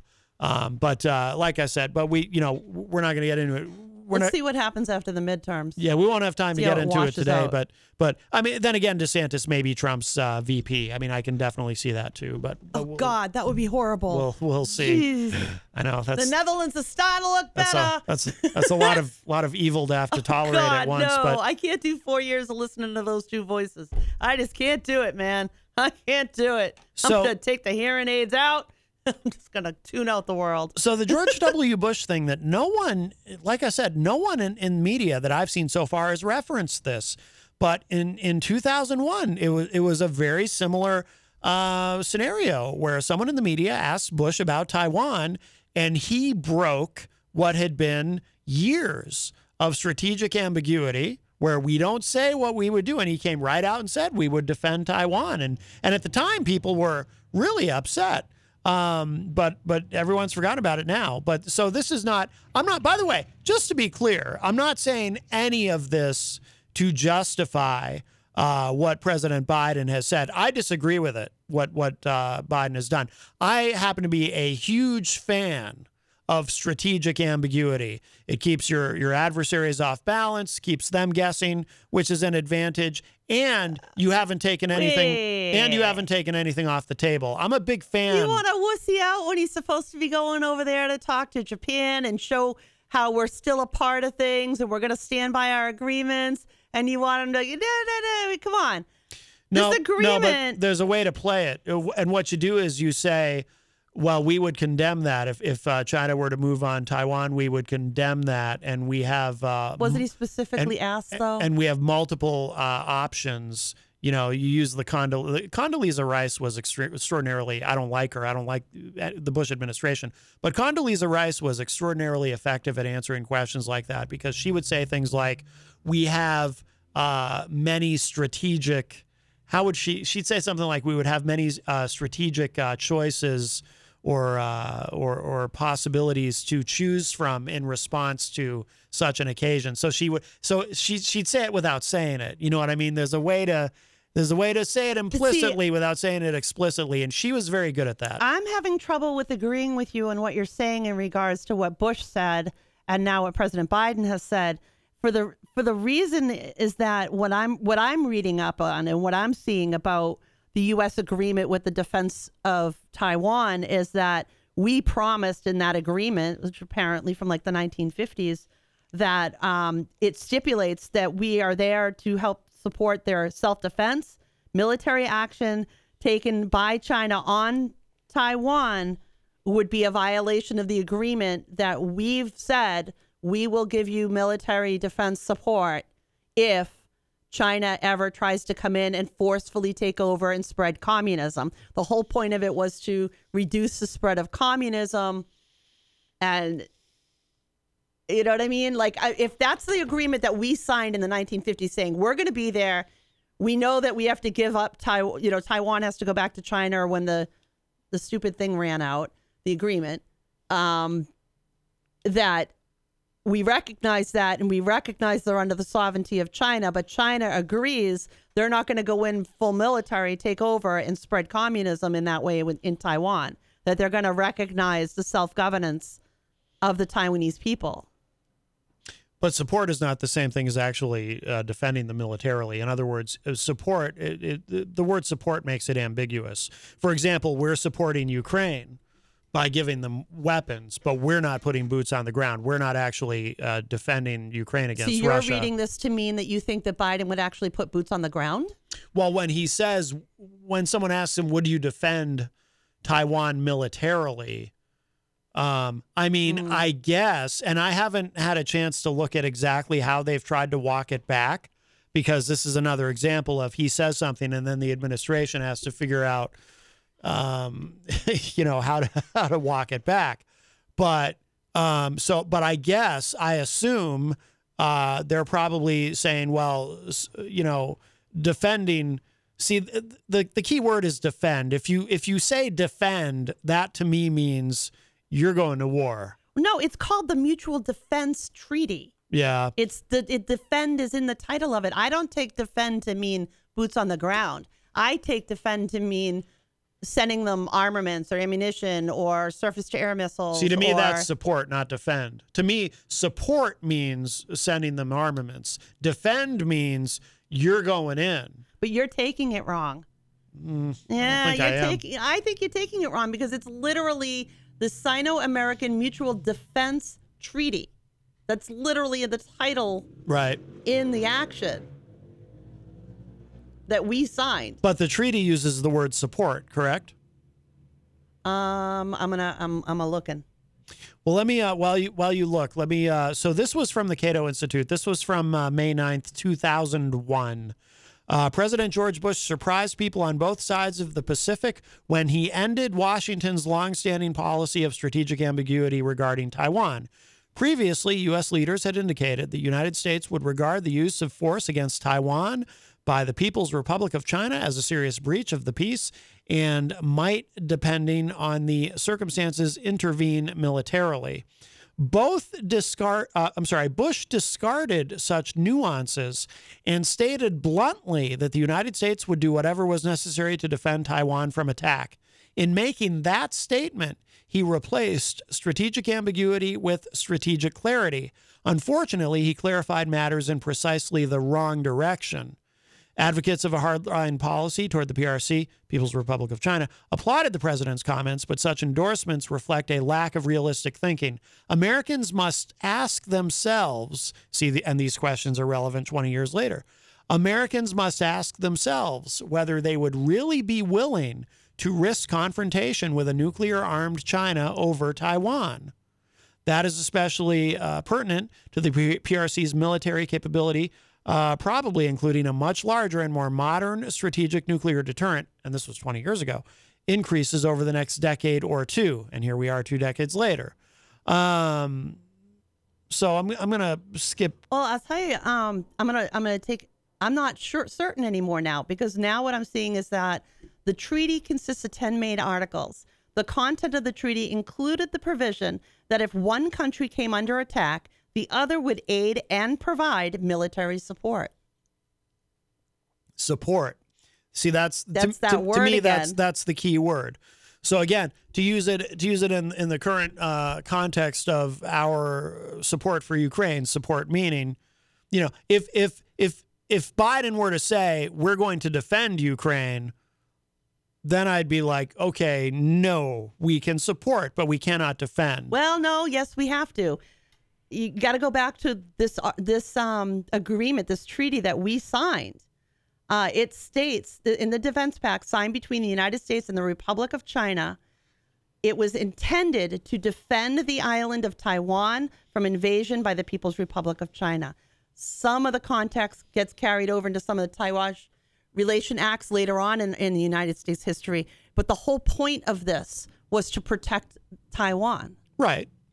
And us saying we're going to give military support if China went in there guns blazing. Right. Give support, not defend. And by the way, you were right. It is Eisenhower who signed it. Yeah. But again, there's a difference between that's the key. The difference between support and defend is what I'm saying. But it's ambiguous. The way these things are written, they lend themselves to strategic ambiguity. It's interesting that we actually have a Taiwan Defense Command in the United States. We actually have a division, and that's their job. I didn't know that, but I did not either. But it doesn't surprise me. It's called the USTDC, the United States Taiwan Defense Command. Ron is on the phone. Hi, Ron. Hi, Matt. Hi, Johnny. Matt, the only thing that kills me, like take Kuwait for example. We went in there and killed and capped all their wells and protected them from invasion and this and that. They have the ability to pay us back for that, and as far as I know, we never get paid back. So I don't know why we don't have in writing that somehow, some way that we get paid back for something. I think we get paid back in relations with the country and how our trade works and its status along those. We have the greater military. Obviously, the little island doesn't have a whole lot of military. That the big bad Americans, can come take care of you, and we're going to have good trade relations with you, and you're going to give us probably good status on importing our goods.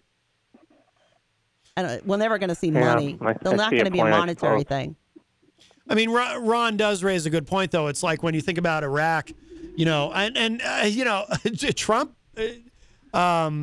It's hard for me to give him much credit because I loathe him so. But when Trump, I'm going to hang up, Matt, because I don't hear you very well, and I want to hear off the radio. Oh, okay, Ron, thanks.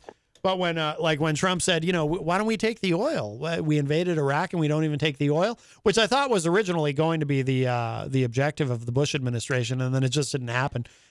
But you're right. I mean, there are other reasons why we do what we do, and they are strategic. And and as Mike Doyle brought up when he called, we're particularly concerned about Taiwan because we like to cloak everything in the humanitarian aspects of it, but the truth is, they make a lot of stuff and they make a lot of electronics. I don't think it's just that. I think it's also keeping communism at bay.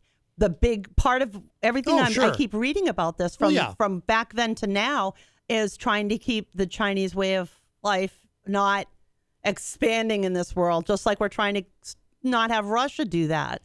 But that's what they're trying to do. They see the dwindling of their style of government, China and Russia, and they don't like what they're seeing. That's why he doesn't want NATO expanding. That's why they do not want democracy to continue building across the world. Of course. They want to be able to rule. Right now, I think Russia is really trying to get control over that Gulf. They want that port.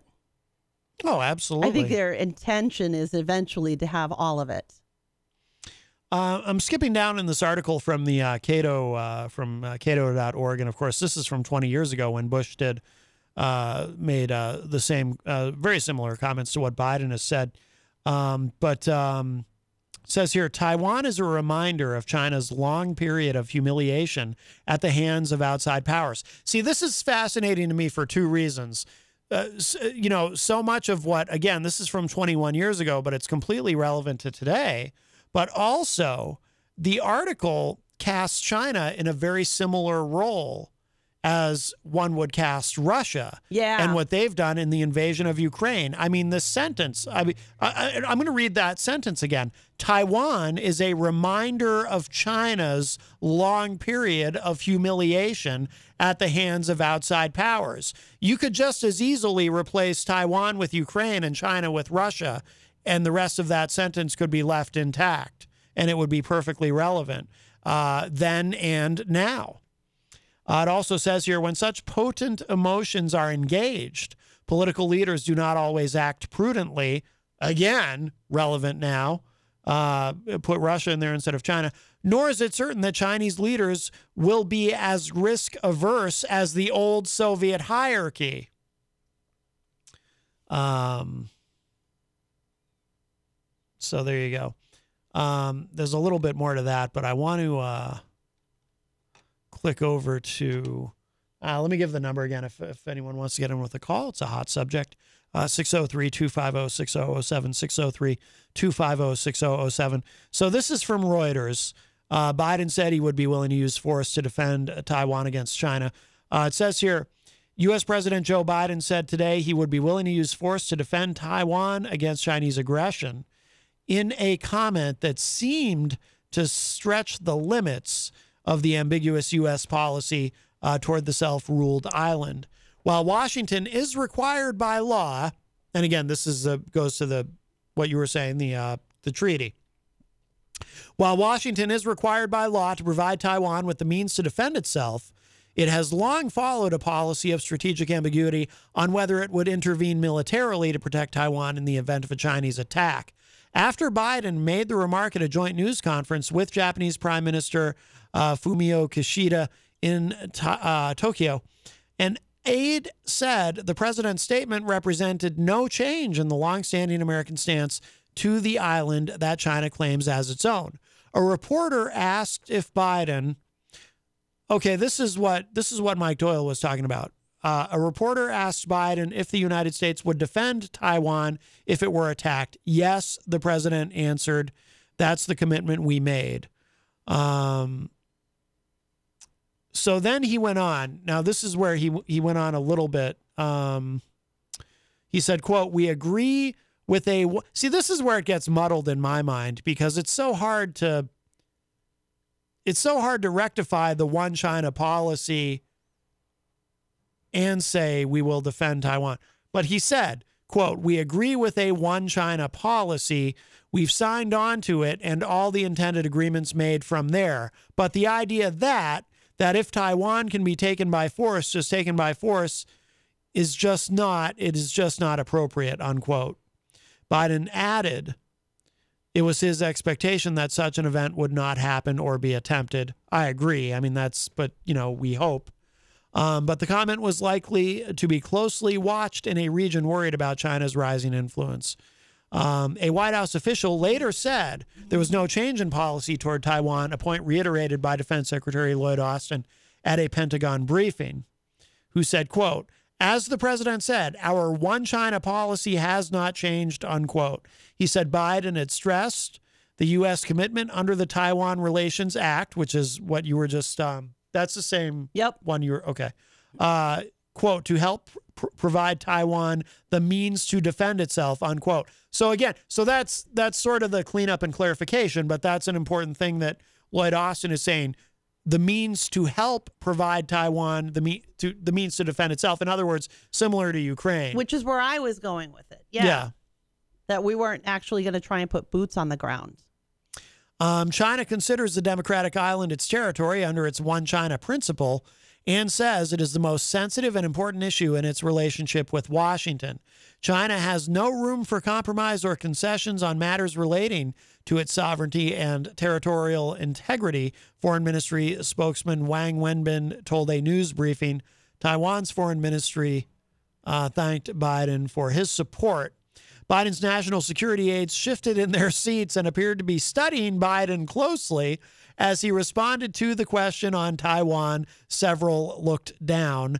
Biden made a similar comment in October saying, I'd forgotten about this, saying, quote, yes, we have a commitment to do that, unquote, when asked if the United States would come to the defense of Taiwan. At that time, a White House spokesperson said Biden was not announcing any change in U.S. policy, and one analyst referred to the comment as a gaffe.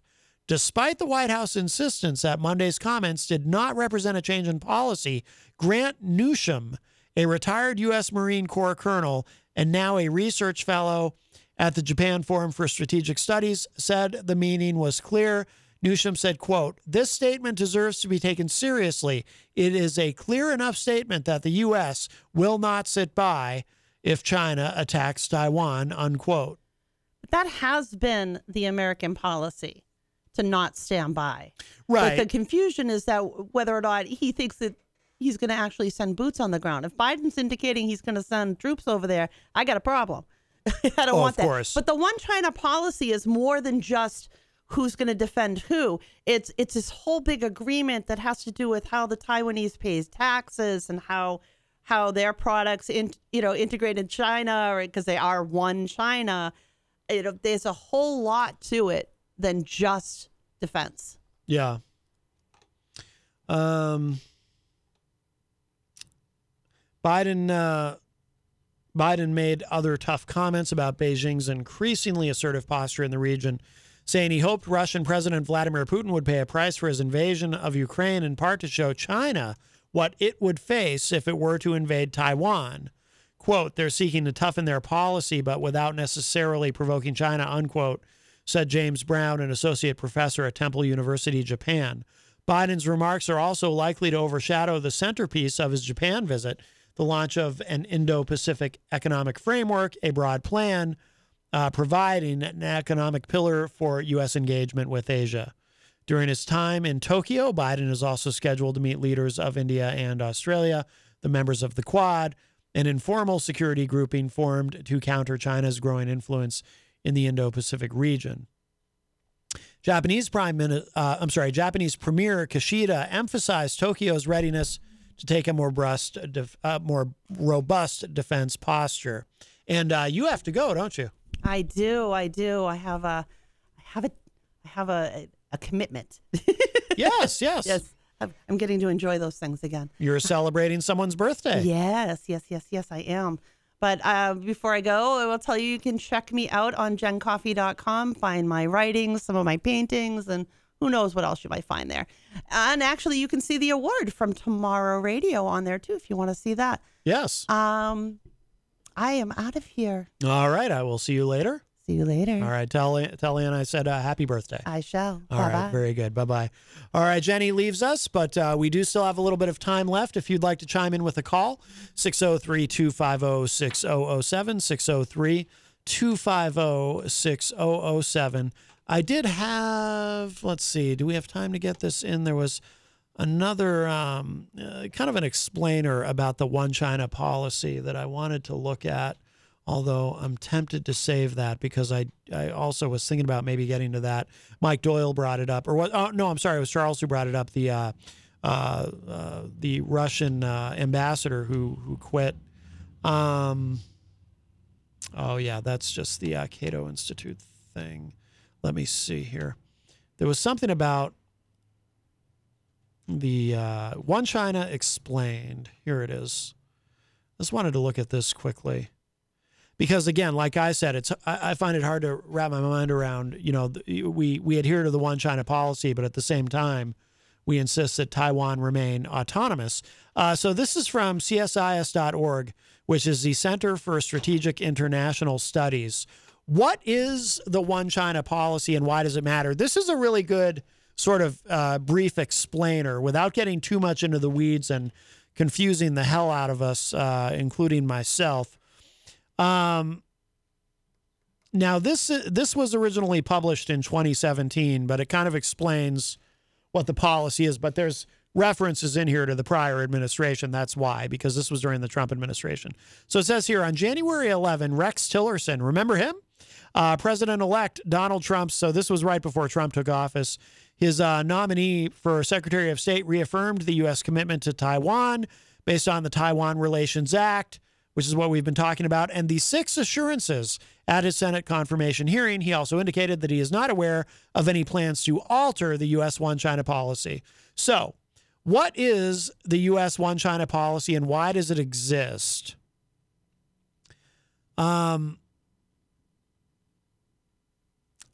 Actually, maybe this does get us into...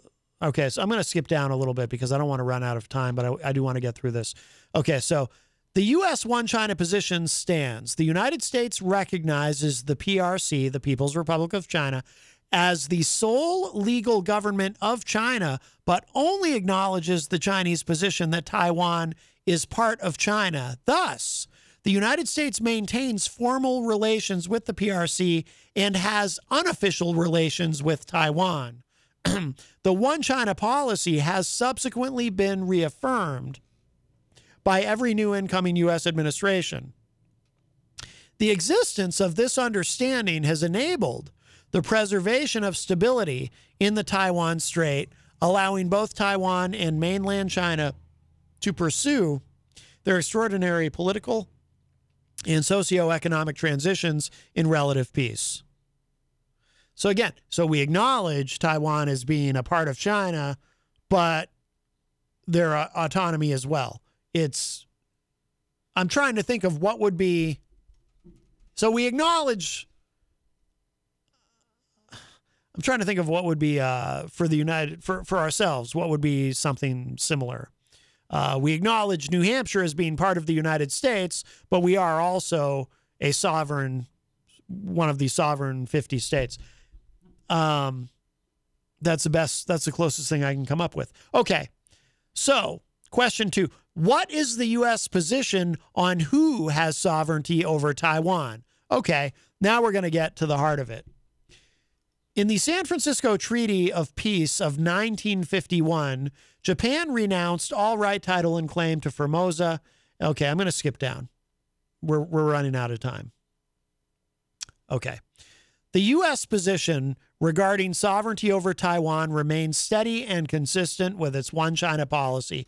Both sides of the Taiwan Strait should mutually and peacefully agree to a resolution of this as yet unsettled issue. The U.S. does not argue with Beijing's claim to sovereignty over Taiwan, nor does it agree with Taipei and the ROC is an independent sovereign state.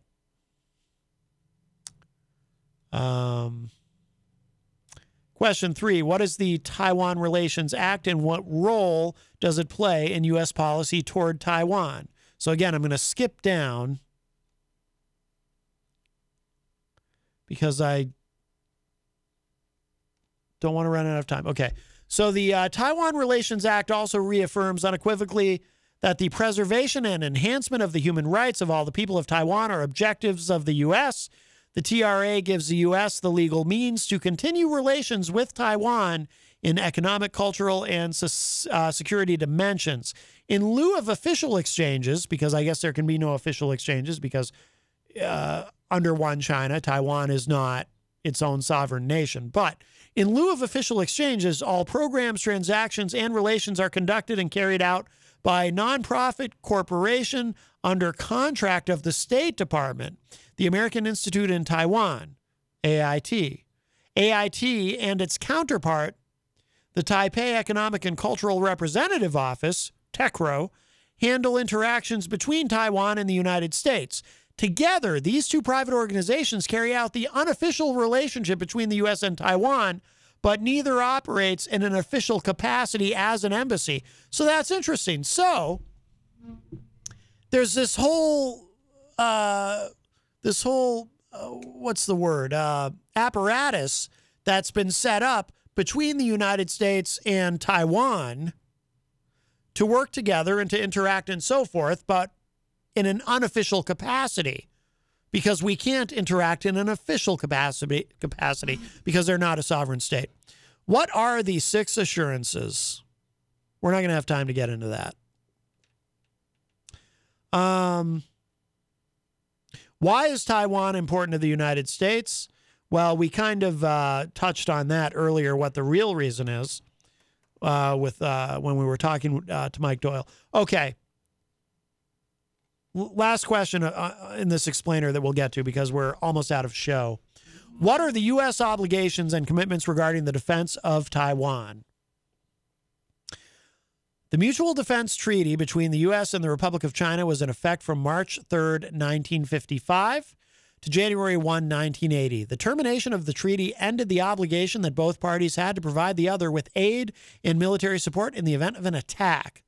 Some of the content of the treaty was included in the Taiwan Relations Act, which was 1954. The TRA states that any effort to determine the future of Taiwan by other than peaceful means, including boycotts or embargoes, is a threat to the peace and security of the Western Pacific and to be considered of grave concern to the U.S. It also establishes the U.S. decision to establish diplomatic relations with the People's Republic of China rests upon the expectation that the future of Taiwan will be determined by peaceful means. So in other words, we're committed to the idea that no matter what happens with Taiwan, it cannot be military.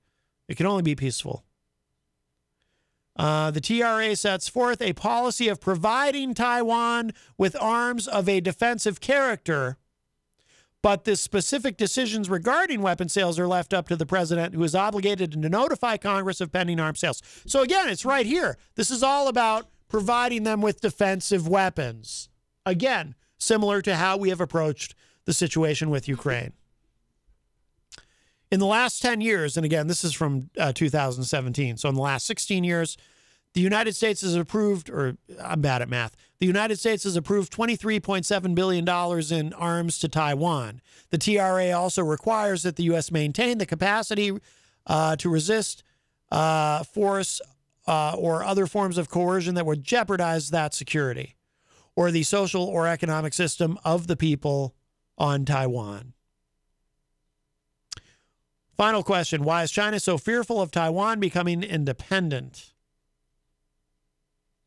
Well, that's too much to get into now, so we'll leave it at that. We might come back to that tomorrow. All right, we are out of time. Thank you, everyone who participated today, everyone who called, everybody in the chat room. Thank you, Jenny. Jenny had to leave. She has a birthday engagement with a close friend of hers. But don't forget, Jenny's newest article is published on The Mighty. Very excited. She always, it's always nice when one of her articles, she's written, I've lost track of how many articles she's written for The Mighty, but it's quite a few. And she does a fantastic job with that. So tomorrow on the show, I think our friend Eazy-G is going to be coming in. I have to put that painting in a safe place for him, the wonderful painting that Jenny did for him. And Katie Dobbins is going to be calling in to tomorrow as well.